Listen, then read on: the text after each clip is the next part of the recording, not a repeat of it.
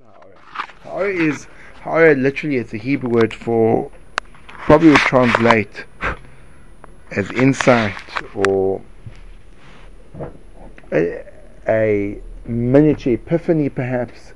Ha'ara is when something just you get it, you get some aspect of something, an answer to a question that's been bothering you, a perspective that you didn't see before, something which you've witnessed hundreds of times, all of a sudden you get what it's all about. Insight, illumination. That's what Ha'ara is. Is that related to Torah? Oh, patience. Just got back. So Ha'ara, what's Ha'ara? So Ha'ara is something that if a person is spiritually alive, you have a good amount of Ha'aras per day. You should be generating daily Ha'aras. I'll give you an example of a Ha'ara I had yesterday. It's a funny Ha'ara, but it's a Ha'ara nevertheless. I was on the train, traveling towards the center of town, and as I looked out of the window, I saw a mother and a daughter walking past with the most grotesque, elongated faces. It was so bizarre. Kind of, I looked at them and I looked again. And then what happened was, they walked past that particular panel of glass into the next, and their faces transformed. And I realized that the glass on the train had some type of fault in its smoothness, and then I looked at other people and it came out that every person that walked through that particular plane of glass happened to have the same grotesque, distorted faces. So that itself is not our aura. That's just a bad bit of glassmanship on behalf of the train people. But what the aura is what you do with that. Now, I don't know if we've discussed in this year, but it's something which is relatively contextual. It's a bit Chanukkadic, and it's how do we view art? Because the Greek culture, one of the things that was exemplified was by its art, Greek art. And when you think about art, and you think about Greek art, and you think about modern art and expressionism, so you start to see something which I believe is extremely pertinent to the way we live. Greek art focused on the exaltation of the human body in its physical beauty, the muscles superbly formed, the aesthetic glory of the human form in its normal presentation.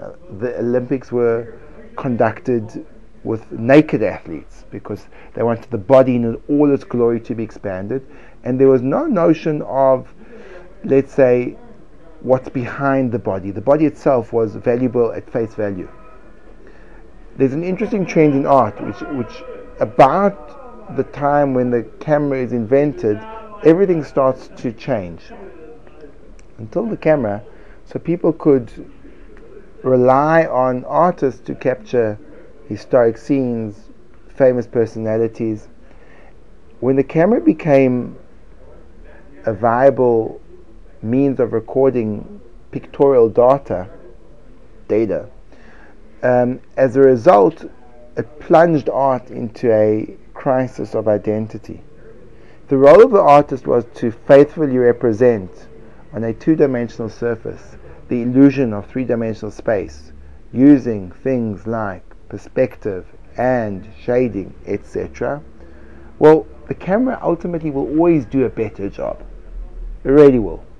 And therefore, if that's my goal, I'm always going to be second best. So art started to move in a very different direction. And you had the realists, and then you had the impressionists, Monet, Manet, Pissarro, etc. Yeah? Anyone knows vaguely? I can see you coming from a very cultured background. The Impressionists were a very innovative group of paintings. I call on you to go and look at some of their works because they they discovered a technique known as optical mixing. The way the paintings are painted are a series of small paint blobs juxtaposed next to one another. And you probably have seen many Impressionist paintings in your lives, and you never just known how to describe them. They're paintings which, the closer you get to them, the more blurred they are. As you move away from them, they start to take on incredible focus. It's fascinating to see the genius of the men that painted them. The way they did it was, instead of, if they wanted to paint a scene, a tree, which was green, instead of them using a green paint from their palette, they juxtaposed a little bit of yellow with a little bit of blue. And they worked out that when the eye from a distance sees those two dots of color juxtaposed, there's something which is called optical mixing, which the eye mixes the colors and it forms a green. Now, what's the difference? Why don't they just use green from the palette? Because they realize that when you see that kind of green, it has a luster and a radiance that the actual paletted green wouldn't have. And they created entire landscapes, beautiful. Monet got these sunsets which are breathtaking, garden scenes, beautiful, beautiful works, the Impressionists. But they did something that the camera couldn't do. It created a vibrancy and a life that they justified the need for art as opposed to just photography. Then, after the Impressionists, you move into the post-Impressionist era. People like Cézanne, who started to almost be the father of modern abstract art, suggesting elements of cubist forms in his works, because he realized that perhaps it's more true to present the forms than the way they manifest themselves in all their details by following carefully the contours and lines, which of course led to the many different schools of modern art, the futurists, the cubists. As an example, the cubists, the idea of cubism, they look like, if you look at the picture at face value, it looks like distorted. Often people, when exposed to different types of abstract art, will make comments as futile and as puerile as, "Oh, my 3-year-old could do better than that." So this is where the insight comes, the ha'ara. And we'll go back to the plane of glass in the train very shortly. The art can be one of two things. Art can become a dialogue, or art can be a monologue. A monologue is when someone speaks and you listen. You don't participate in the development of the idea through a discussion. Realistic art, as an example, I'm oversimplifying it, but Greek art is, in a sense, it's a monologue. It's saying, this is it. There's no need for me to come in and scrounge around, dig deeper to find. What you see is what you get, which was the whole thrust of the culture, was the reliance on the senses for perception, and what we can't measure and quantify doesn't need to be dealt with. The limitations were emphasized. The physical world. When you hit the level of abstraction, so then what becomes crucial is, of course, the painting. But as important as the painting is who's looking at the painting. If you have a person that's just qualified as a chartered accountant and you put him in front of an abstract piece of art, he'll look there. He'll spend between 3 and 5 seconds. And those the 3 and 5 seconds that he spends will probably had something to do with the resale value of the painting, other than the actual painting itself. You take someone who's been trained in art, and you look at this work, and you can sit there glued for, I don't know about hours, but certainly half an hour, maybe even an hour. But what's the difference? How come? And when I say accountants, I don't mean all accountants. I mean most accountants. I'm joking. Accountants is not a species of humanity. It's a profession. One hopes. And so when you put a person who has no, let's say, foreknowledge, has no It's like putting a person in front of someone speaking Chinese and he doesn't understand Chinese. He's never been taught Mandarin. So this person speaks to him, and all he hears are sounds, meaningless sounds. To him, they just gobbledygook. So now, if he doesn't know there's a language as Chinese, he'll say, the person can't speak. He has no mechanism of communication. But if he understands the way the language works, he can sit there and listen for hours. Because there's meaning. There's a dialogue can begin. There can be a relationship established between the source of the information and the receiver thereof. A painting, in the modern sense, becomes a dialogue. The artist doesn't communicate in a language that you automatically know. It's a learned language. So when you see, for example, Jackson Pollock's paint splattered canvases, you'll think to yourself, what is that? Jackson Pollock was an artist. If you look at his paintings, he took paint and he just splattered it across the canvas. Totally random. You see Mark Rothko, he has these gigantic canvases which often are just a single color, or maybe a one color with a stripe of a different color, geometric shapes. You look at them and you say, what do you mean? My house painter could have done that job had he been given some canvas.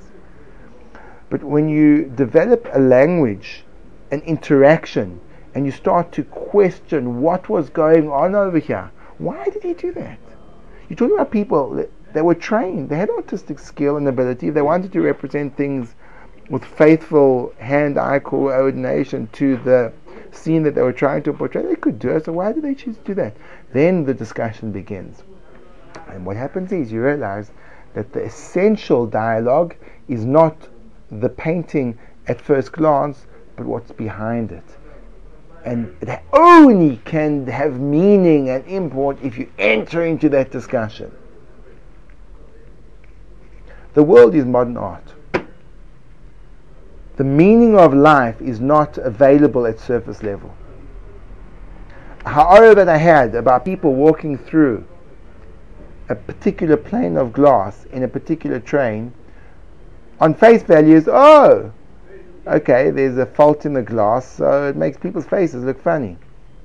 But if you look at life as interpretive, as a dialogue, so then you ask for meaning. And you say, do you know what? From that experience, it transformed my perception of how I relate to a discussion and ideas. And to take my train example of glass a little bit further, let me explain to you what I mean. I recently I was a member of an audience of a discussion, a panel discussion. There was a discussion which involved there was a play. In the play, it told the story of a Jewish grandmother that moves into Chicago, and from Eastern Europe, fleeing the pogroms.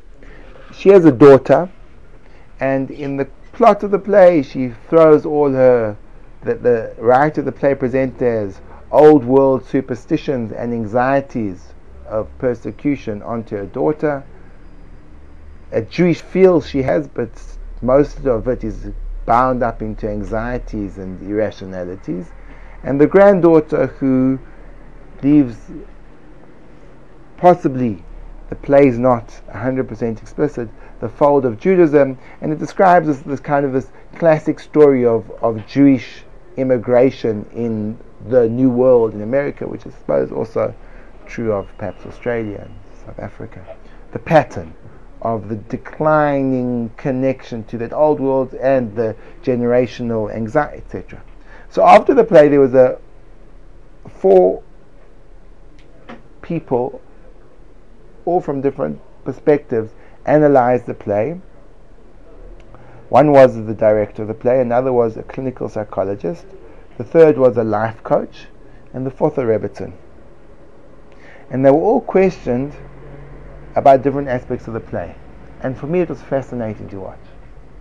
Because the director of the play, when she discussed the play, she discussed the dramatic turns, the play as a work of theatre, the depth of the characters. When the clinical psychologist spoke, she showed how the characters displayed traits of transgenerational anxiety, and how the signs that the symptoms that the daughter manifested were so typical of what she's seen in her own work.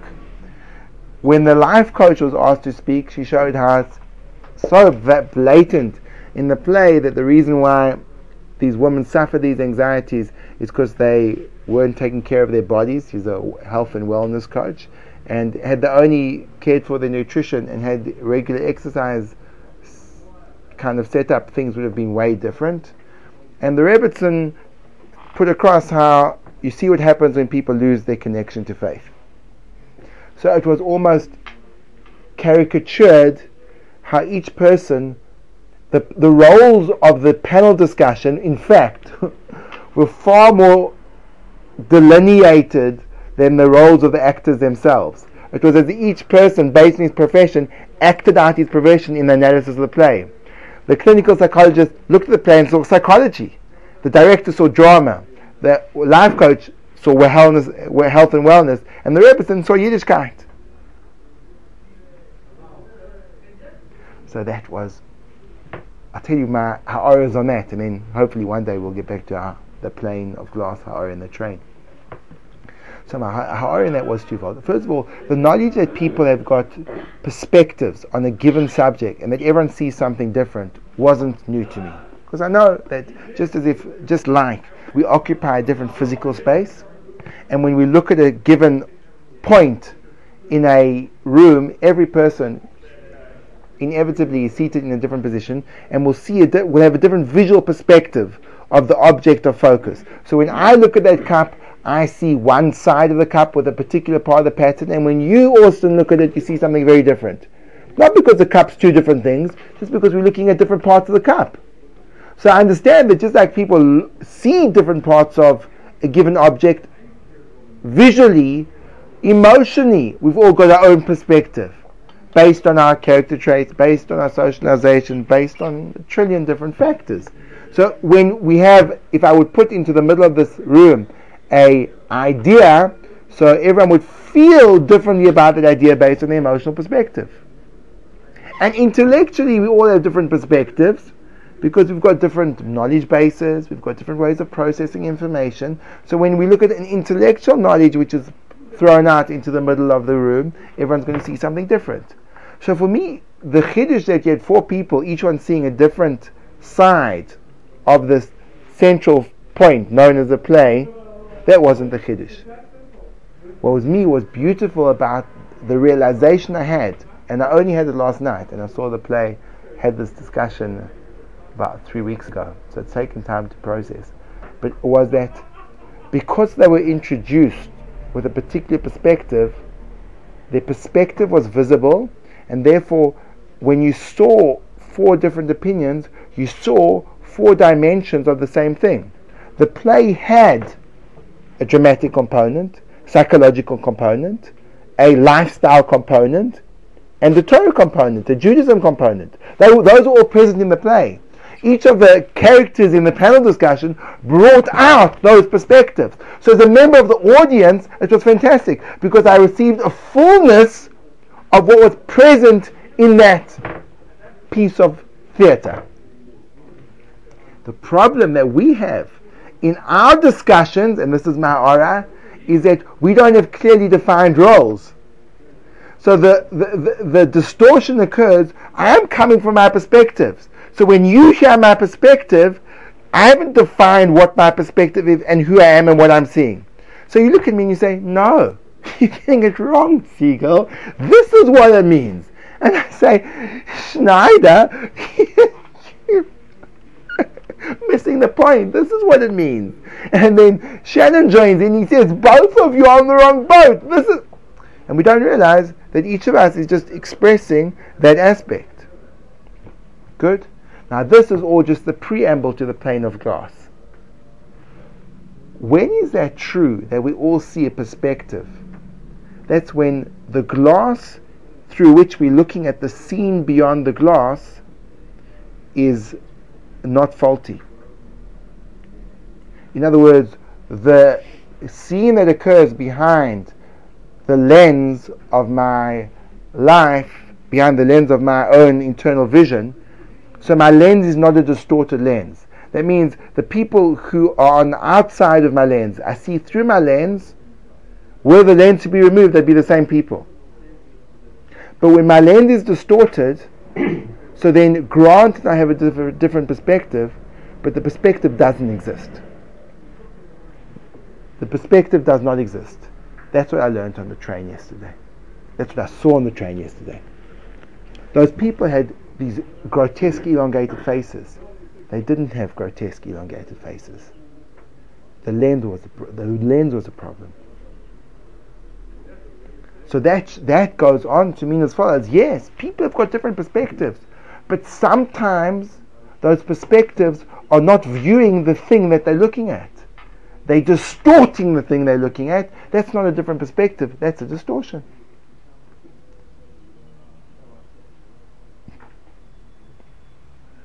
That's called looking at life as modern expressionist art. I don't go on the train and say, oh, look at those faces. When they go through the window, they look like this, and they go down, they look different. This is amazing. Oh, funny, Mr. G-. And then I phone up the train and say, you have to get that glass replaced. It's really confusing. Rather, my life becomes a dialogue of internal exploration. And the messages of the world become principles, become little catalysts for deeper exploration of how life works. And then, imagine, just like when you walk through an art gallery, every picture is pregnant with such depth and meaning. When you walk through a street, every building, every passerby, every screeching halt of the car that has to brake to avoid the fact that you walk in the middle of the road because you're so deeply engrossed in your thoughts you haven't realized that there's actually traffic. All these things start to play a part in the slowly evolving pursuit of truth, which is what we have for. Connection to the Creator, who communicates to us on a daily basis in such a way that if you don't invest in a dialogue, so then, like the person that has no knowledge of art goes to the painting and says, oh, my 3-year-old could have done that, so too you'll walk through life saying, oh, my 3-year-old could have done that. But when you become attuned and you start to hear the language, and you see that there's a language of communication that you have to learn in order to engage in this dialogue with the Ribono Shel Olam, the messages He sends you, the lessons that you can learn, so then life becomes the most exciting place to be. And then through ha'oras you're able to destroy the modern enemy of vagueness. No, not vagueness, boredom. Boredom is such a modern enemy that people who don't have electronic devices on them, even though they have no inclination towards the halachic study, will open up halachic books in boring shirim. They'll do it. Why would someone want to open up a boring halacha book in the middle of a Mussar Shem? Clearly they are driven to distraction. Now some time for questions after that somewhat drone of a monologue. Schneider. So it seems to me that the more one has knowledge, the more variables there are that will, increase their knowledge, the more they may seem to have insight. However, I think it will do the opposite and will create more of a tunnel vision and more of distortion the more they have knowledge, because they are going to focus on that one specific area of their life, whether they are the Rebbitzin or they are, whatever profession they have. It will be more distorted, I think. Unless the knowledge is broad-based. You say if you specialize in a field, so you'll become an expert in the field. If you have a broad-based knowledge, so then you'll become you'll have a wide mental field. Also, I don't know if you could elaborate more on. I was thinking about a distortion that. It's interesting about this distortion of different lens. Give me an example of a distorted lens. What I was going to say is that it's possible to have a distortion of a distortion of a distortion. And I was just thinking, if somebody's on drugs, they have a distortion, and then the way they think is already a distortion if they're not thinking always the right way because of this non-broad way of knowledge. And then on top of that, the world could be a distortion in specific scenarios. It may not be complete reality. You mean you have someone who's acting out a role that's not really them, seen by someone who's acting out a role that's not really them, in an altered state of consciousness. Yeah. What you've described is college campus life, haven't you? Say something relevant, Kevin Mogg. You don't have to say anything. I don't know which college you went to. The same one as you. Yeah, Okay. that one I know. I don't know which college you went to. Gary, Jay. Sorry, you just lost me a bit when you said the glass is distorted. I thought you were going to give us more about what the actual glass is. So the glass is like this. So I'll give you. What is the glass? What is the glass? The glass is the way I perceive life. For example, everyone's got a different perspective. So that's not distortion. That's a different perspective. You know, the fact that you see that part of the cup and I see this part of the cup is not because your vision is distorted, neither mine. It's that we're sitting in different places. But what happens if I had, Khalila, some type of visual dysfunction, that I saw two cups instead of one? And I didn't know I had that dysfunction. So I'd say, there are two cups there. And you'd say, no, there's one. In that situation, my perspective is distorted and yours is correct. Even though mine is different to yours, but the difference there is a difference which is not based on the source from which I'm deriving my understanding from. In terms of taking that to an emotional level, it becomes complicated. But let's say, for example, you have some traumatic history with a particular kind of person. People who've got big, thick eyebrows. As a small child, a person with big, thick eyebrows used to throw you up in the air and terrify you. And then you meet a person who's got thick eyebrows. So you immediately feel the sense of animosity towards him. So that's a distortion because the social dynamic doesn't dictate that. He happens to be a nice guy. So you see something which is not there. Intellectually, if you've developed erroneous ideas about how things work. So you see, you're in the full belief that the world is flat. So when you look at the horizon, in your mind you see that's where the world ends, and if you manage to get there, so then there'd be this massive drop that you could fall off. Do you understand? So we say that distortion is not having Torah, for example. Like Depends what you're looking at. It depends on what you're looking at. The distortion, and it goes from the obvious to the extremely subtle. I'm not sure if I've told you about the experiment that they did. They actually put people, and they put electrodes on their brains, and they did a simple experiment. They paid them different amounts to look at a series of different pictures and to evaluate how much they liked the art. Now the pictures each had an emblem of the gallery from whence they came. They told different participants in this experiment how much they were being paid, and some of them they told the gallery was sponsoring them fully, and others they said they're not being sponsored by the gallery at all. And they found in terms of activity in the frontal lobe,